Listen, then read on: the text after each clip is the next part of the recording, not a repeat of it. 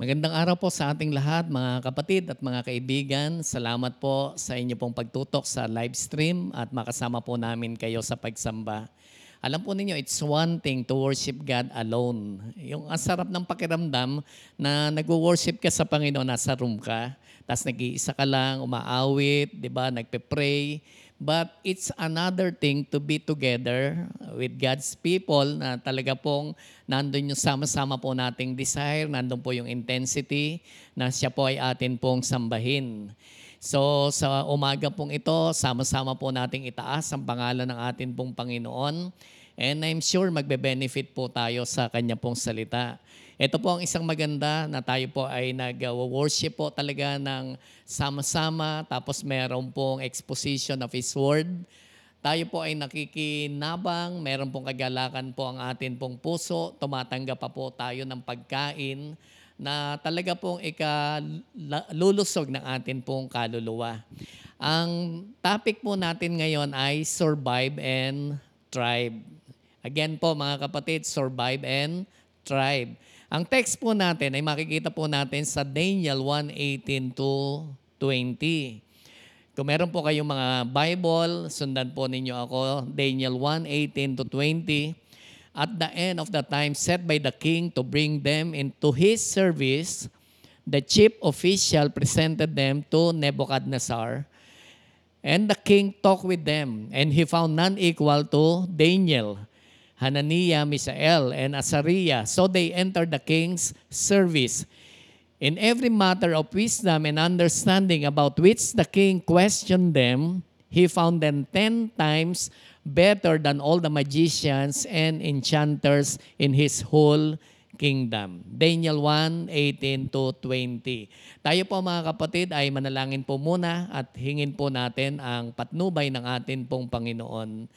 Lord, maraming salamat po sa inyo sa araw po na ito. We want to thank you and we want to honor you, O God. Karapat dapat po kayo, Panginoong, tumanggap ng papuri, ng karangalan, Panginoon, at pagtataas mula po sa amin. Because you are good, you are faithful, you are powerful, you are kind. Salamat po, Panginoon, sa maraming bagay na lalo pong nadidisplay, Panginoon, ang inyo pong mga attributes. Lord, sa sandali pong ito, hinihiling po namin, Lord, ang kapangyarihan po ninyo na lalo pong kumilos sa amin pong mga buhay. Matanggap po namin, Lord, ang inyong pong mga salita, pagkain po ng amin pong kaluluwa. At alam po namin, Lord, yan po yung intention po ninyo, na kami po ay makalakad, mabuhay from glory to glory and into another glory. Hinihiling po namin, Lord, ang pag-guide ng Banal na Espiritu sa amin as we listen to your word. All this we ask in Jesus' name. Amen, amen, and amen.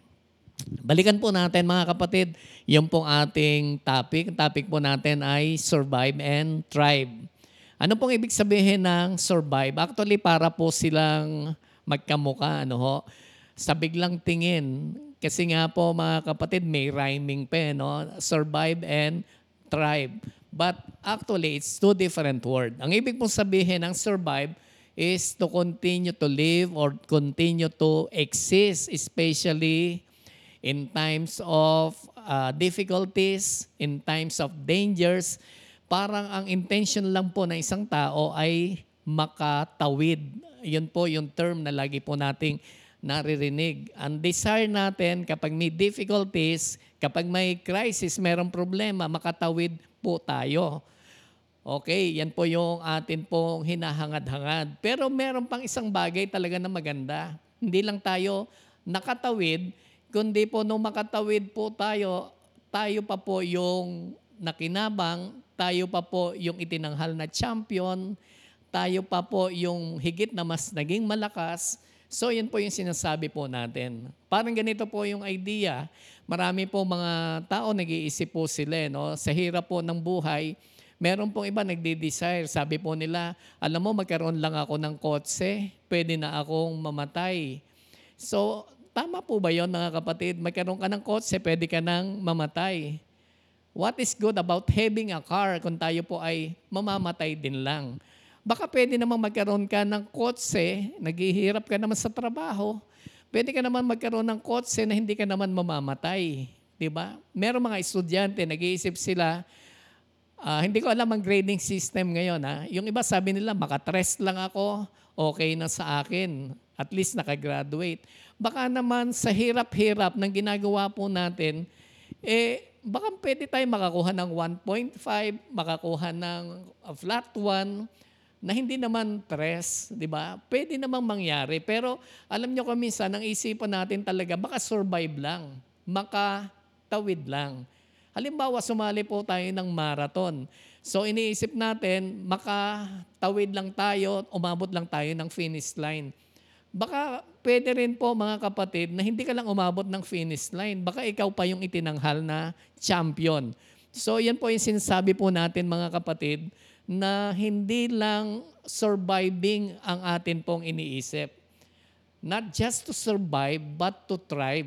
Ibig sabihin, hindi lang nakatawid, meron pang nakita na higit na mas magandang naging bunga ng atin pong pagtawid. Halimbawa po, meron po talagang battle.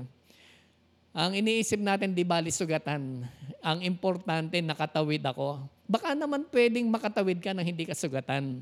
So yun po yung sinasabi po natin mga kapatid, na tayo po ay naging victor, tayo po ay nag-succeed talaga paglampas po natin ng mga crisis o kaya po ng mga battles na pinagdadaanan po natin. Halimbawa po, dali na po natin sa kalagayan po natin ngayon as Christian.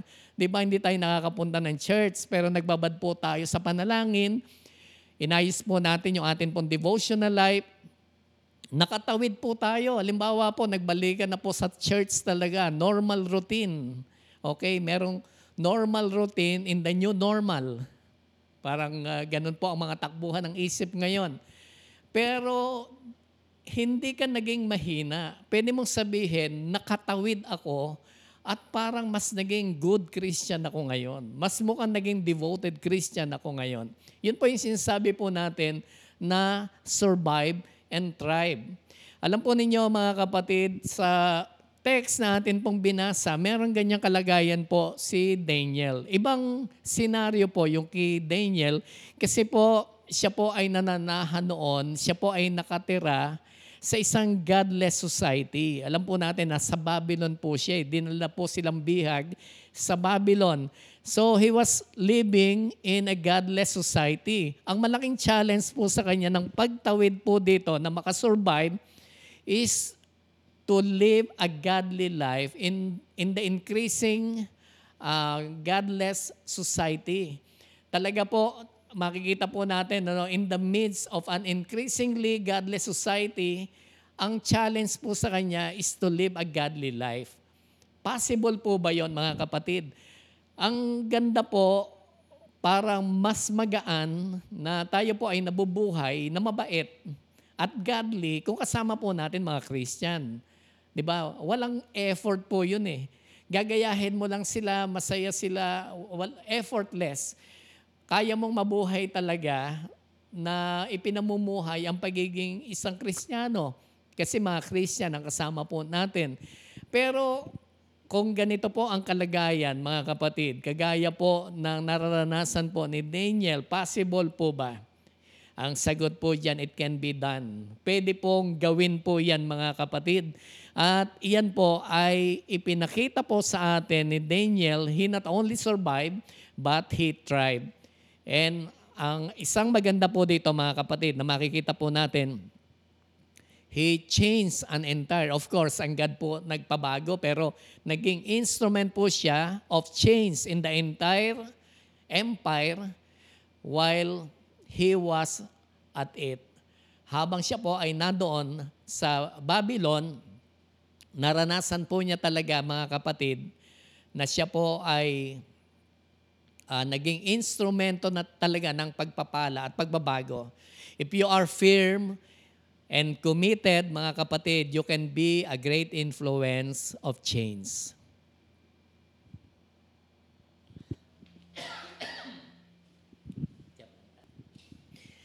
Ulitin ko pa mga kapatid, if you are firm and committed, you can be a great influence of change. Tingnan po natin yung story po na ito, mga kapatid, at ma-appreciate po natin yung naging stand and commitment nito pong si Daniel.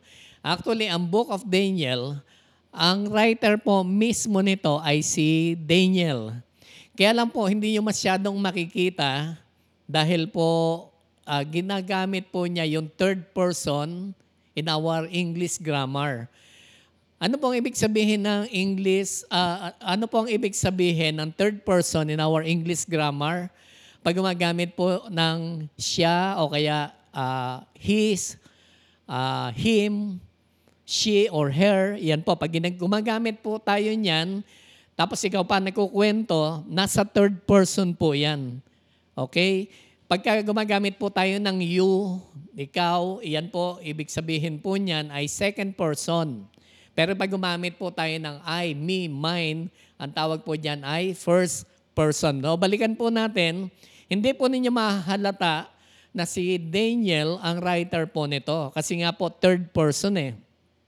Halimbawa po, sabihin po natin, no? Halimbawa, dito sa LBCC ay merong isang gwapong pastor.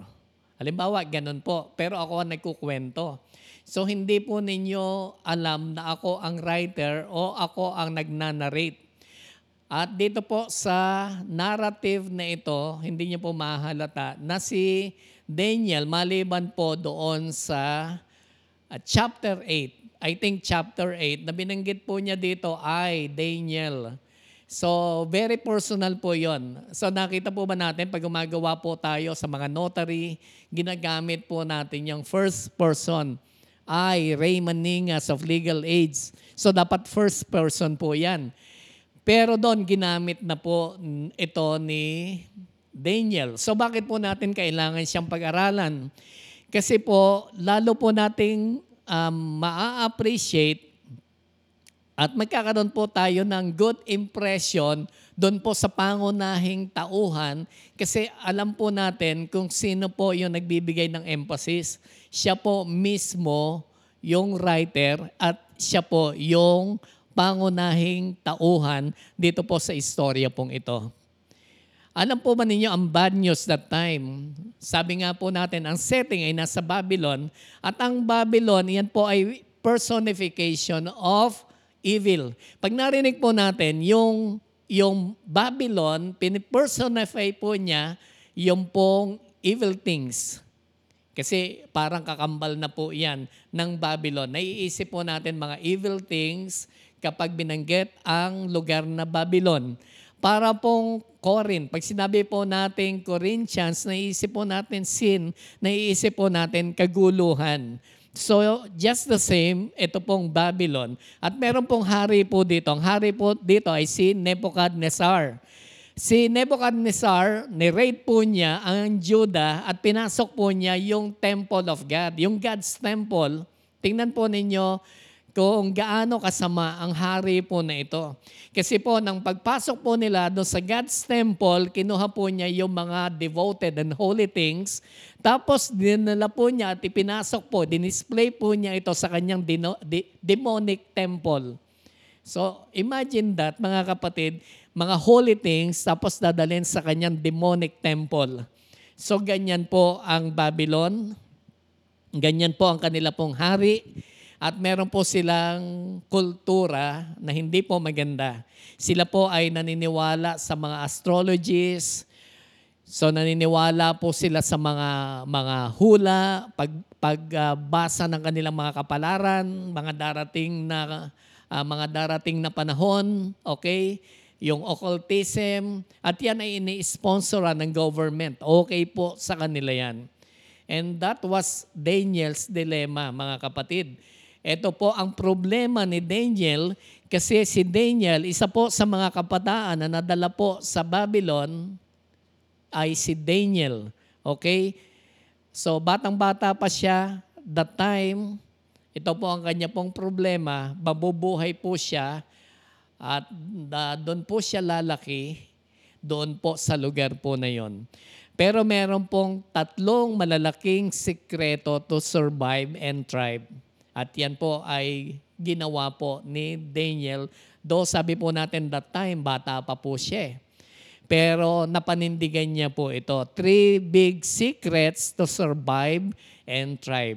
Ulitin po natin mga kapatid, hindi lang po tayo dapat mag-survive, kundi po mag-thrive din po tayo. At ngayon titingnan po natin yung 3 big secrets to survive and thrive. Ang number 1 po natin, dwell in what is permanent. Dwell in what is permanent. Daniel 1:7, the chief official gave them new names. To Daniel, the name Belteshazzar. To Hananiah, Shadrach. To Mishael, Meshach. And to Azariah, Abednego. So binigyan po sila ng iba't ibang pangalan. Sila po yung mga napili ng mga prominenteng angkan mula po sa Juda. At ang pinili, yung maayos at makikisig, mga guwapo, yun po yung mga pinili. Kasi po, after po ng period ng pagsasanay po sa kanila, sila po ay papasok sa pagsiserve doon po sa king. Kaya po aalagaan po sila for 3 years. Pero ang unang-unang ginawa po sa kanila, pinalitan ang kanilang mga pangalan. Kay Daniel ay Belteshazzar, to Hananiah ay Shadrach, to Mishael ay Meshach, and to Azariah ay Abednego. Kaya po natin binibigyan ng emphasis yung mga pangalan at inuulit-ulit ko. Yung pong mga unang pangalan po nila was a Hebrew name. Nakakabit po iyan sa kanila pong pananampalataya sa Diyos. Yun po yung kanila pong pangalan. No? Pero pinalitan po yan eh. Yung Daniel, pinalitan nga po yan. Alam niyo po ba ang ibig sabihin ng Daniel? It was a Hebrew name na ang ibig sabihin ay God is my judge. Ang Panginoon ang aking hukom o ang Diyos ang humahatol. Okay, yan po yung Daniel. Maganda pong pangalan po yan. Actually, naging sikat po yan at maraming nagpangalan po ng Daniel. Pinalitan po yan ng Belteshazzar. Na ang ibig sabihin ay Bel protect the king. Okay? It was a pagan name actually na kakabit po iyan dahil pagan name nga, kakabit po iyan ng Diyos-Diyosa naman po dito po sa Babylon. Okay? Sabi, Bel protect the king. Okay? So yan po ay pangalan ng Diyos-Diyosan, yung pong Bel po na yan. Okay, makikita po natin na merong pong switching na nangyari. Hindi na po natin titingnan yung iba pang mga pangalan ng kanya pong mga kasamahan. Pero gusto ko lamang po makita po natin ito. Yung pong L po kasi dyan, sa Daniel, yung hulihan na EL, L, at doon sa Mishael, yan po ay name of God. Yung pong L. It is the name of God. At yung kila Azariah na meron pong ya sa dulo, ang equivalent po niyan ay Jehovah. Ibig sabihin, yan po ay nagbibigay ng emphasis sa kanila pong pananampalataya at pagsusuko ng kanila pong buhay sa Panginoon. Pero si Nebuchadnezzar, pinalitan ng kanila pong mga pangalan to take away their allegiance to God of Israel and give their allegiance to the Babylonian God. So yun po yung sinasabi nating switching. No? Mawala ka sa focus sa iyong sinasambang Diyos at sa pag-i-stay mo sa Babylon, pinalitan ng iyong pangalan, kalimutan mo na rin ang iyong faith at sambahin mo yung kanilang Diyos-Diyosan. Ginawa po ito ni Nebuchadnezzar to erase their attachment to their own religion and God. Pagtalikod, intentional na pagtalikod, no? Or kung hindi man intentional, ay gradual na pagtalikod sa kanila pong sinasamba na Diyos. Alam po ninyo, for Daniel, changing the name was not enough. Ito po maganda kay Daniel. It was not enough na palitan ng kanyang pangalan to take him away from his allegiance to God. matibay po si Daniel sa kanya pong pananampalataya. Actually, ang pangalan po talaga na ma-encounter po natin ay Belshazzar. Okay, Belshazzar. Yung Belshazzar, ito po talaga yung meron pong pangalan. Pakinggan po natin ito, no? May konting twist po ito. Yung Belshazzar, ito po talaga yung Bel protect the king. Okay? Pero ang mapapansin po natin, meron na pong konting twist. Hindi po talaga na-allow nito pong si Daniel na iyon ang kanya pong maging pangalan. Sa halip ay Belteshazzar. Okay, baka naguguluhan po kayo. Yung Belshazzar, ito po yung Bel protect the king. Pero biglang may nasingit na TE sa gitna, kaya naging Belteshazzar. Yung pong T, yung TE, ang ibig sabihin po niyan ay not. Bel not protect the king. So, ayaw po nito si Daniel na even yung kanyang pangalan ay totally tumatalikod. Wala po siyang magagawa actually. Kahit po bigyan siya ng bagong pangalan, pero at least meron pong twist na hindi naman po totally na talagang isinuko niya lahat na ang kanyang i-honor ay yung pong God of Babylon. So what's the point, mga kapatid? What's the point? Tanggalin man ang pangalan talaga ni Daniel. Mapunta man siya sa ibang lugar, okay? They can change your place, they can change your name, they can change even your language, pero alam po ninyo, meron pong hindi pwedeng baguhin talaga. Kaya ito po yung sinasabi po natin, dwell with what is permanent. Kasi nga po, pwedeng mapalitan ang ating pangalan, pwedeng mapunta tayo sa ibang lugar, pwede tayong matuto ng ibang language, but we can keep our faith. Can we say amen? Nag-a-agree po ba kayo? Kahit palitan ng inyong pangalan, kahit mapalipat kayo ng ibang lugar, kahit maging matalino kayo at marami kayong malamang lingwahe, but still you can keep your faith. Ito po, depende na lang sa iyo. Pero ito ang pwede mong hindi talaga ibigay, pwedeng hindi pakialaman, kasi ikaw at ang Diyos ang talagang meron pong ugnayan tungkol po sa bagay po na to. Minsan baligtad po ang isip po talaga ng mga tao. Meron po mga tao na ikino-compromise even their faith para lamang po mag-succeed. Pero sa totoo lang, sabi nga po natin, you can survive and thrive. At makikita po natin yan sa bandang huli. At yan po ang nangyari sa buhay po ni Daniel. So wag baligtad po ang isip, no? Never exchange the permanent to temporary. Okay? Matalino po itong si Daniel kasi alam po ninyo, allowing wicked things for the purpose of self-gain is temporary success. Totoo po yan, mga kapatid. Oh. Sa sobrang talino po nitong si Daniel, alam po niya yan, mga kapatid. Pag inalaw po niya yung wicked things to happen for the purpose of self-gain, yung hindi ka masaktan, o kaya ma-promote ka kaagad, this is just a temporary success. Hindi rin po yan nagtatagal, mga kapatid. Ulitin po natin, kahit palitan ang iyong pangalan, kahit mapaiba ka ng lugar, kahit gaanong wika, karami ang inyong matututunan, you can keep the faith. Dwell what is permanent. Ito po yung ating panghawakan. Ito po ang atin pong ipamalagi sa atin pong buhay. Yung atin pong pananampalataya sa atin pong Diyos. Ang number 2 po natin,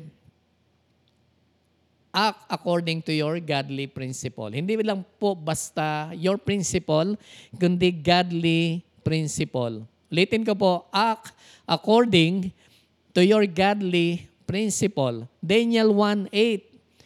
But Daniel resolved not to defile himself with the royal food and wine, and he asked the chief official for permission not to defile himself this way. Alam po ninyo mga kapatid, ito po yung parang mukhang maganda nung po sila ay tinitrain. Ino-offeran po sila sa table ng pinaka-best na pagkain at pinaka-best na inumin. Okay? Kung tayo po yan mga kapatid, pwedeng walang isip-isip na kasi ito na yung pinaka-best na pwede nating tanggapin physically, no? Pero alam po ninyo, ito pong si Daniel, meron po siyang conviction, meron po siyang prinsipyo, meron po siyang paninindigan. As a godly man, alam po ninyo, ito po yung prinsipyo po niya. Ayaw po niyang tanggapin yung royal food at saka po yung wine na ito. Bakit po mga kapatid? Iniisip niya makaka-defile ito sa kanya, makakapagparumi po ito sa kanya. Kasi po, ito pong mga pagkain po na ito, alam po niya mga kapatid, na ito po ay hindi pasado according to the law of Moses, yung mga meat na marumi sa paningin, so hindi po niya ito matatanggap. Kung paano po gusto pong i-train, ito pong si Daniel at ang kanya pong mga kaibigan, doon po sa Babylon, na-train na po ito sa godly principle ang bata pong ito. So iba din po mga kapatid yung may foundation. Pag may foundation tayo sa atin pong pananampalataya at matibay po yan mga kapatid kahit saan po tayo makarating. So ito pong si Daniel, ito ang best food and wine. Pero ang sabi niya, sabi po niya dito, ayaw kong tanggapin yung mga inumin at pagkain. Daniel resolved, pakisabi nga po natin, Daniel resolved not to defile himself with the royal food and wine. Alam po ninyo sa ibang translation, kaya ako po pinababanggit po sa inyo yung salitang resolved. Kasi sa iba po yan, ang translation ay purpose. Purpose in his heart. Ibig sabihin po niyang salita po na yan, very strong ang word na yan. Ibig sabihin ay decided resolution. Eto na po, settled na po siya na hindi po niya tatanggapin. Hindi po siya kayang pilitin na kumain ng pagkain na ipinagbabawal.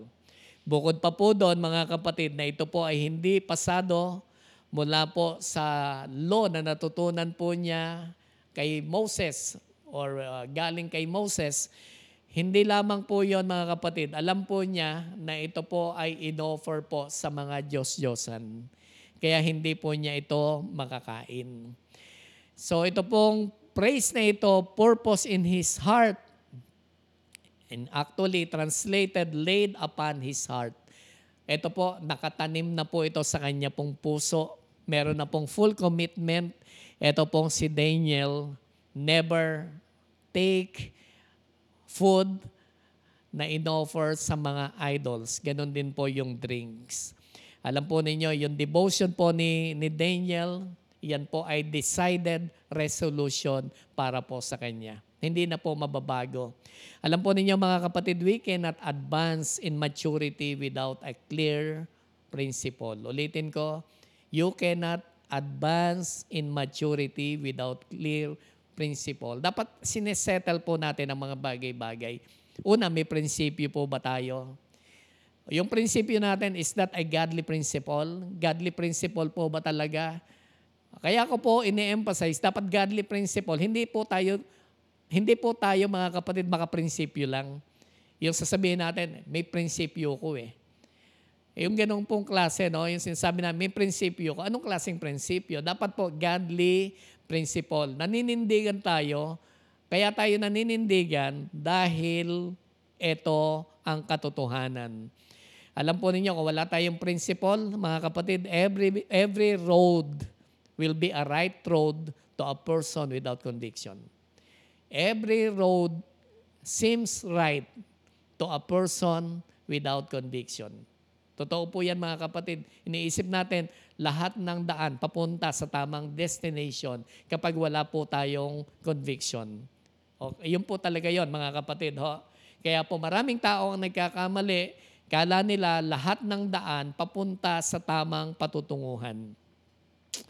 Magandang principle mga kapatid, ang bagay po na yan. At maganda po na isakabuhayan po natin itong bagay po na to. Another thing po mga kapatid, na talagang makikita po natin bakit po siya nakasurvive and thrive. Number 3, nag-practice po siya ng pagiging optimistic. No, number 3 natin ay practice optimism. Pag sinabi nating practice optimism, sanayin po natin ang atin pong sarili na meron pong pananampalataya, tumingin po ng positibo sa pwedeng gawin ng Diyos po sa atin. Daniel 1:11-13. Okay, basahin ko lang po yung Daniel 1:11-13.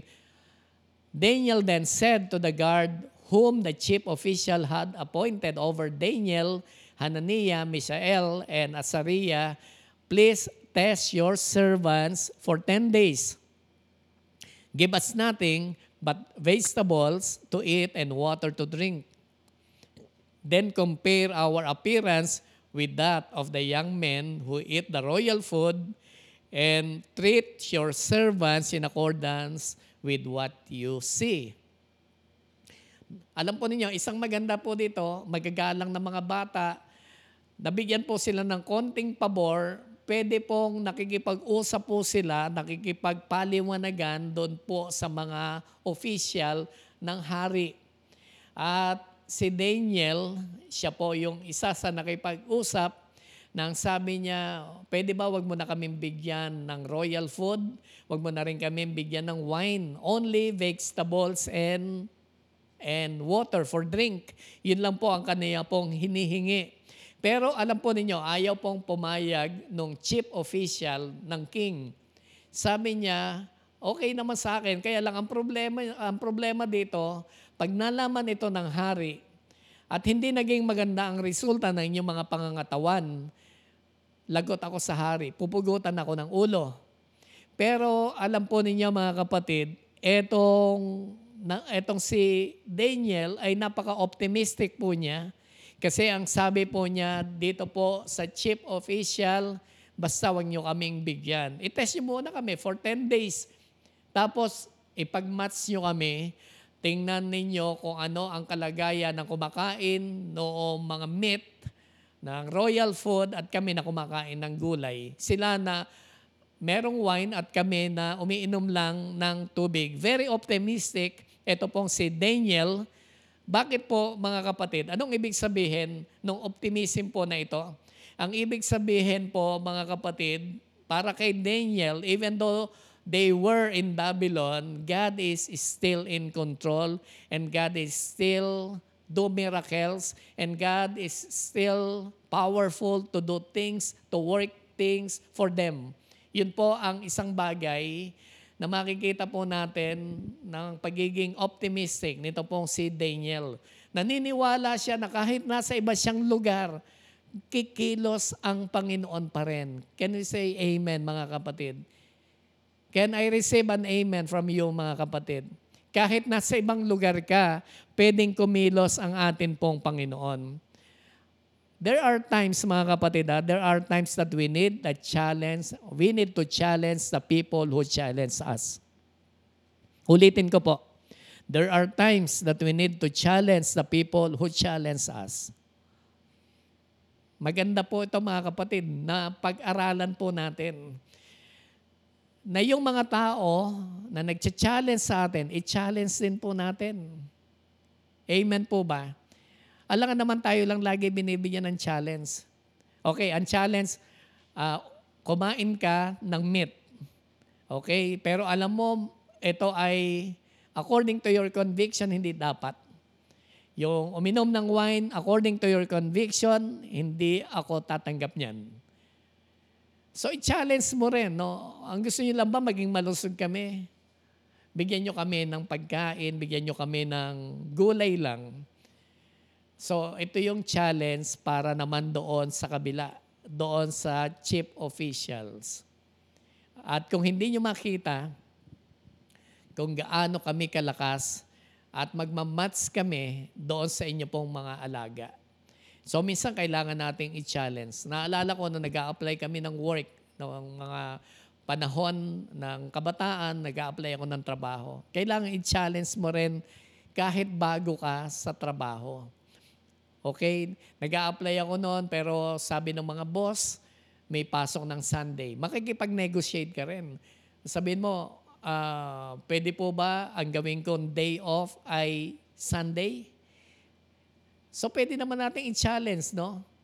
One time, meron pong encounter sa isang lugar na akin pong minementoran. Ang sabi nila, hindi sila makakapunta kasi ang off nila ay Sunday at hindi Saturday. Sabi ko, bakit iniisip nyo kaagad na hindi kayo papayagan? Malay ninyo, payagan kayo. So nagpaalam po sila, pinayagan sila. Minsan, i-challenge po natin yung mga nagcha-challenge po sa atin. At magugulat ka na lang for the working of God.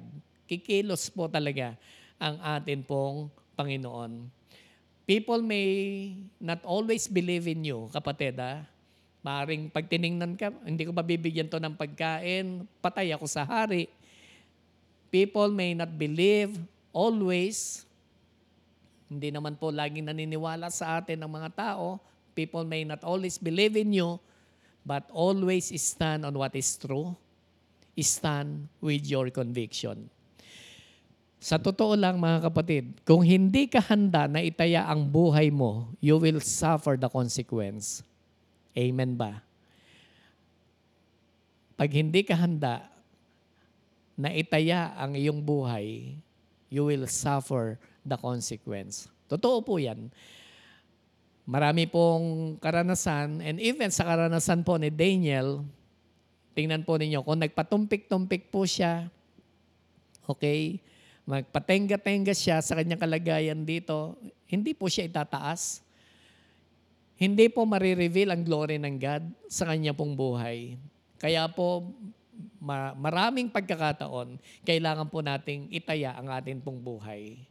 Alam po ninyo, pag itinaya po ninyo ang inyong buhay for good, pag itinaya po ninyo ang inyong buhay for the glory of God, bigla kang itataas ng ating Panginoon. So hindi ka dapat matakot, kapatid. Isang bagay pa po, mga kapatid, na makikita po natin, meron po siyang wisdom. Bahagi po iyan, mga kapatid, ng pagiging optimistic po niya. Meron po siyang karunungan na aralin ang galaw, ang sitwasyon doon po sa kaharian. Alam niyo po niyang makisama, alam po niyang makipag-usap, at ang katalinuhan po niya, ginamit din po niya para ma-retain sa kanya yung kilos at gagawin ng atin pong Panginoon. Ano po ang result nito, mga kapatid? Ano ang result? Doon po sa verse na atin pong binasa, after 3 years, pinatawag po ang lahat ng mga sinasanay. And they were excellent. Yan po number 1. They were excellent. Kasi po, punong-puno po sila ng knowledge and understanding, full of wisdom. Habang tinatanong po sila ng hari, nasasagot po nila ito. Okay? Kaya sila nga po yung very prominent na nandoon sa serbisyo ng hari kasi nakita ng hari yung kanilang katalinuhan. So they were excellent, they were full of wisdom, and they were matchless. Makikita po natin, wala po silang kapantay, mga kapatid. Wala po sila talagang kapantay. Ang sabi, they were 10 times better than all the magicians doon po sa kingdom ng hari. Yung hindi kayang ipaliwanag ng mga magicians, kaya po nila. So, wala po silang kapantay. They were excellent. At alam po ninyo, mga kapatid, excellence brings glory to God. Hello. Excellence brings glory to God. Sa totoo po, ito po yung naging resulta, mga kapatid. Nakasurvive po sila in the long years of training, mahabang pagtitiis, bilang alipin po sa Babylon. Nakasurvive din po sila dito po sa sinasabi po nating godless society. At sila po ay itinaas at naparangalan sa panahon na itinakda ng atin pong Panginoon. So mga kapatid, this is how to survive and to thrive. Wag po tayo makontento mga kapatid na nakaka-survive lang.